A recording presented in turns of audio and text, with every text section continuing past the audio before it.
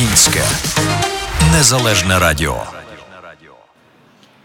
Доброго вечора, шановні слухачі Українського незалежного радіо. В ефірі програма, яка виходить раз на 2 тижні, кожного другого понеділка, «Правова хвилина». І я рада вітати у студії у святковий цей вечір, тому, напевно, було би правильніше привітати щедрий вечір, добрий вечір. Я хочу побажати усім слухачам хорошого нового року і щоб всі наші негаразди залишилися в минулому. Я гадаю, ми всі готові до змін, ми всі готові до позитивних змін. І я недаремно про це так розпочала, тому що сьогодні я хочу трошки зробити невеличкий огляд, який стосується тієї реформи, міграційної реформи, якої так багато хто очікує і про яку багато чути від новообраного президента Джо Байдена. Але перед тим, як до цього безпосередньо перейти, я би хотіла нагадати про те, що я є адвокатом, працюю на Chicago Law Group. Ми надаємо послуги у різних галузях права, але один із основних напрямків діяльності – це імміграційне право. Якщо у вас є питання, будь ласка, пишіть в коментарях до цього відео, пишіть у приватні повідомлення, що я рекомендую, сторінки Chicago Law Group, сторінки attorney Світлана Угрин. Телефонуйте на номер, який є зараз внизу на ваших екранах, 847-579-9989. І головне, пам'ятайте, що всі ці програми мають більше функцію освітянську, освітню, це не є юридична консультація. Ви не можете посилатися на цю програму як на юридичну консультацію. Вона не створює між нами стосунків в стилі адвокат-клієнт. Це просто я розповідаю про те, як діє закон на території США. А якщо у вас є якісь конкретні питання по ваших справах, по те, що вас цікавить, звертайтеся за згаданими вище способами. Отже, як ви знаєте, 20 січня відбудеться інаугурація новообраного президента, від якого наша основна клієнтура, так би мовити, чекає дуже багато змін. І не даремно, тому що він і новообрана віце-президент Камала Харріс давно обіцяли про те, що вони мають серйозний намір провести серйозну, ґрунтовну імміграційну реформу. Це не будуть просто якісь зміни, нові якісь там невеличкі, десь там скасували, там підрізали, там подарували. Це буде велика імміграційна реформа, яка представлена у законопроекті, який буде поданий на розгляд у Конгрес уже в середу, одразу після вступу Джо Байдена на нову посаду. Звичайно, що зараз ми ще деталей не знаємо стосовно цього законопроекту. Ми вже будемо знати більше в середу чи і в наступні дні, і я обіцяю повернутися до цієї теми. Що ми знаємо на даний момент, це те, що намір новообраної адміністрації про легалізацію мільйонів людей без статусу якраз зафіксований у цьому законопроекті. За останніми підрахунками, станом на 2015 рік в Америці перебуває близько 12 мільйонів нелегалів. Причому переважна кількість з них перебуває більше 10 років поза статусом, як то кажуть, з усіма наслідками, які виходять з цього. Звичайно, велику частину складають вихідці з Центральної Америки, мексиканці, але ми всі добре знаємо, що і наших людей так само там досить багато. Тому можливість, яку даруватиме новий закон, якщо його ухвалять обидві палати, це інше питання іншого порядку, тому що, хоча ми знаємо, що обидві палати мають більшість демократів, але цей закон, він настільки революційний, що він викликає багато суперечок уже навіть на стані проекту і серед демократів, і серед республіканців. Демократи на загал, звісно, підтримують цю реформу, республіканці на це дивляться інакше. І, в принципі, Байдену потрібно достатньо голосів для того, щоб схвалили цей закон, для того, щоб вступили в дію ті пільги, ті бенефіти, які вони пропонують мешканцям США. Отже, йдеться про те, що є намір легалізувати 11 мільйонів нелегалів, які наразі перебувають в країні, але в основному тих, які перебували на 1 січня 2021 року. Це робиться для того, щоб зараз не перенавантажити систему кордонів, для того, щоб люди не скористалися цим нововідкритим шляхом до легалізації і зараз не рвонули всі в країну. Також, звичайно, буде перевірка, серйозна перевірка кримінальних історій, перевірка бекграунду. Треба буде доказати сплату податків, але на загал це нова можливість людям, які прожили давно в країні, працювали в цій країні, сплачували податки, були абсолютно законослухняними, нарешті зажити, як то кажуть, і задихати на повні груди. Я гадаю, що це хороша новина для багатьох людей, якщо цей закон буде ухвалений. Окрім того, дуже багато йдеться про те, що буде скорочено шлях до громадянства. Зокрема, новообрана віце-президент Камала Харріс пропонує скоротити шлях до громадянства з 30 років до 8 для певної категорії іммігрантів. Це переважно стосується так званих DACA, яких називають Dreamers. Це є діти, яких перевезли в дуже юному віці в країну нелегально. Вони тут виросли, вони не знають жодної країни іншої, вони не знають, вони не пристосовані до життя країни походження їхніх батьків, але в них немає статусу. Як ви пам'ятаєте, колишній президент Америки Барак Обама запровадив цю програму, і в 2017 році президент країни Дональд Трамп цю програму зупинив. Однак його зупинка, його заборона не витримала випробовування у Верховному суді, який визначив, що він не мав права цього робити, тому буквально нещодавно, місяць тому, ця програма була відновлена, і нова адміністрація пропонує скорочений шлях людям, які можуть скористатися цією програмою DACA, тобто вони автоматично зможуть подаватися на грін-карту і не очікувати, і вже за 3 роки подаватися на громадянство. Також інших людей, які будуть кваліфікуватися, не тих, що під програмою DACA, вони так само зможуть подаватися на грін-карту за певних умов. Одним словом, той шлях, який буде призводити до легалізації, він помітно ширшає. Це стосується також і програми DAPA, тобто це батьків, які самі мають нелегальний статус, а їхні діти є громадянами або держателями грін-карти. Слід сказати, що також буде змінюватися і загальна політика стосовно процесу подачі на притулок. Я гадаю, що слухачі дуже добре ознайомлені над тим, наскільки відбувалися за останні кілька місяців, за останні кілька років скорочення з боку майже колишньої адміністрації у зв'язку з різними бенефітами, які давали різні візи, різні статуси, різні програми. Слід зауважити, що багато що робилося шляхом видання так званого executive order, тобто президент Трамп користувався своїми конституційними повноваженнями видавати швидкі укази. Це дає певну, так би мовити, це давало йому можливість швидко вирішити якісь питання. З іншого боку, цей указ легше скасувати. Набагато важче скасувати діючий закон.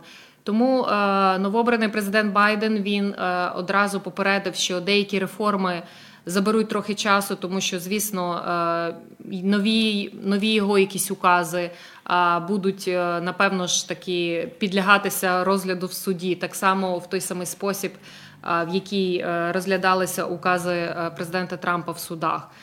Про те, що наскільки зараз країна поляризована, я не буду згадувати, це не є об'єктом нашого інтересу.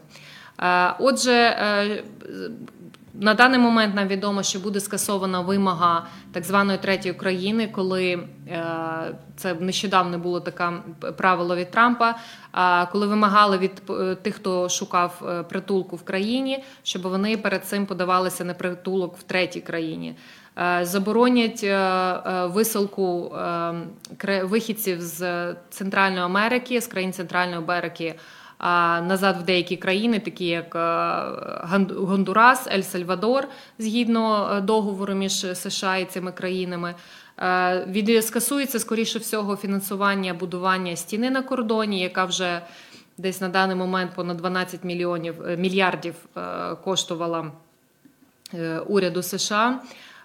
Отже, що також обіцяє адміністрація Байдена, це те, що фокус буде на тому, щоб на кордонах покращити технічний бік оформлення тих людей, які прибувають в країну. Я розумію, що південний кордон, можливо, є не найпопулярнішим, скажімо, пунктом проходження українців в країну, але з практики можу сказати, що досить багато українців намагаються потрапити в країну саме через оцей кордон. Не всі мають можливість прилетіти, отримати якусь візу і прилетіти в країну через литовище, через аеропорт. Окрім того, є також такий намір більше політичного інтересу докладати до країн Центральної Америки, з якої є основний наплив, якась основна хвиля біженців, тому що Байдена позиція така, що треба дивитися в корінь проблем, не намагатися сторонитися від людей, відрізати країну, доступ до країни від людей, а намагатися створити їм кращі трошечки можливості перебування в їхніх власних країнах. Тому буде робитися певний акцент на роботу так званих центрів по визначенню статусу біженця за кордоном. Ми не дуже торкалися теми статусу біженців, так званих рефюджі, які отримують цей статус ще будучи за межами США. Це трошки інше від того, коли людина подає на притулок на кордоні чи всередині країни США. Що ще очікується від нової адміністрації, це те, що будуть розвиватися, звичайно, знімуть заборону з віз, які були заборонені за останній рік, це переважно робочі візи, обіцяють скасувати їх в найближчий спосіб, хоча не було обіцянки, що будуть збільшувати ліміт, скажімо, на візи H1B, але будуть певні полегшення в сенсі видання візи так званих деривативних аплікантів, тобто людей, які супроводжують основного заявника, дружина, чоловік, діти і так далі. Важливо також зазначити, що адміністрація Байдена зосереджена на тому, щоб запрошувати людей з талантами, людей з освітою і створювати, скажімо так, нові можливості, економічні можливості і створювати мотивацію для того, щоб країна могла витримувати конкуренцію на світових ринках і запрошувати заявників на різні візи, яким потрібно доказати свою кваліфікацію в певній галузі.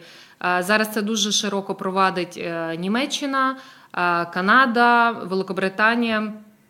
За 2020 рік всі ці країни збільшили у відсотковому в 20, в 30, в 40% запрошення людей під різними законопроектами, фахових працівників. В той час, коли Америка відмовляла фаховим працівникам, європейські країни намагалися, і Канада намагалися збільшити запрошення для іноземних працівників.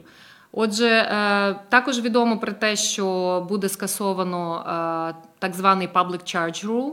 Це правило, яке забороняло деякі імміграційні бенефіти для людей, котрі користувалися різними програмами допомоги від уряду США, тобто безкоштовне медичне забезпечення, якісь food stamps, тобто якась грошова допомога, допомога з винаймом житла. Як ви знаєте, це був дуже великий, ця програма почала діяти ще минулого року. В Іллінойс, по-моєму, був останній штат, який ратифікував цю програму. І з лютого 2020 року вона почала діяти, потім вона була тимчасово зупинена на період, коли якраз були серйозний розпал пандемії, але потім вона повернулася до своєї дії, і дуже багато людей дуже сильно через це переживали, що це їм не дозволить отримати грін-карту через те, що вони користувалися якимись бенефітами. Отже, на даний момент відомо, що адміністрація Байдена дивиться на те, щоб скасувати це правило і, в принципі, не нагадувати людям, які намагалися скористатися такими благами, про те, що вони це зробили. Ну і відомо також, що на перших 100 днів в офісі буде певний ступінь замороження депортації зсередини країни. Буде змінено скасовано так званий Muslim Travel Ban. Тобто, якщо ви пам'ятаєте, президент Трамп увів заборону на прибуття людей з певних країн, переважно які мають основну релігію ісламську, мусульманську.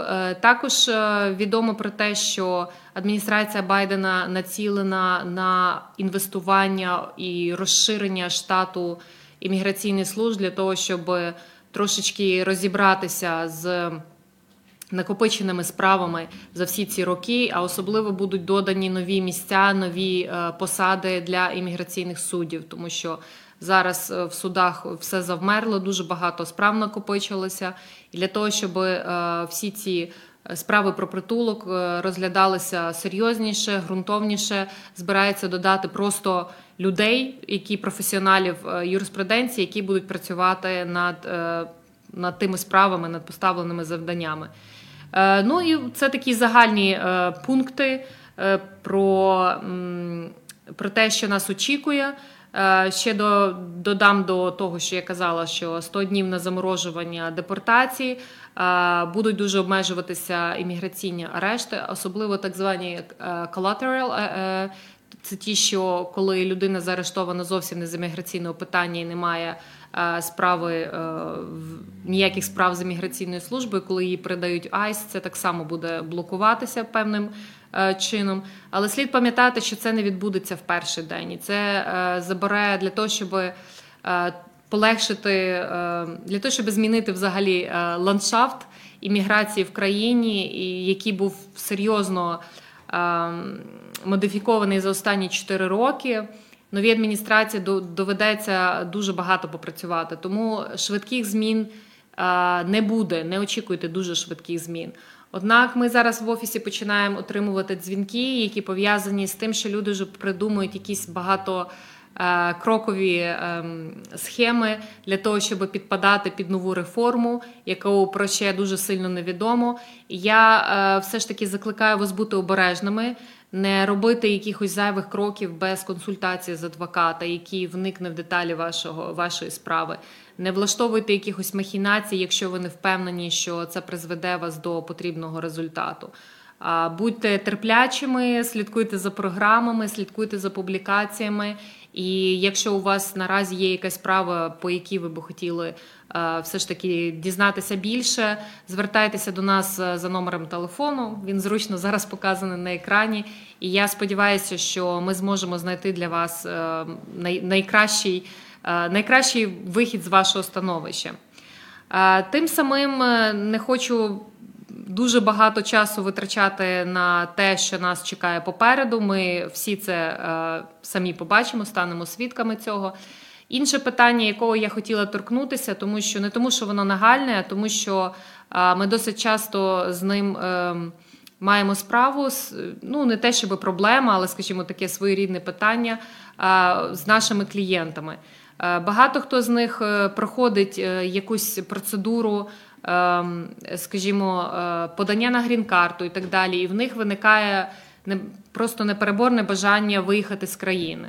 А деколи це навіть, можливо, на канікули чи на відпустку у Мексику. Тим не менш, документів для того, щоб спокійно вертатися назад в країну, так, наприклад, як грін-карту, вони не мають. І телефонують нам, питаються, що зробити для того, щоб ми могли подорожувати і знати, що все буде, як то кажуть, в порядку, коли ми захочемо приїхати назад. Слід пам'ятати про всі так звані travel documents, вони не про подорож, не про виїзд з країни. Вас з країни випустять, незалежно від вашого статусу, не хвилюйтеся.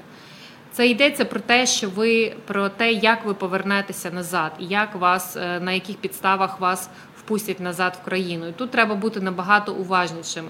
Треба розуміти, що всі, хто не є громадянами, навіть власники зелених карт, проходять свою рідну процедуру інспекції на кордоні.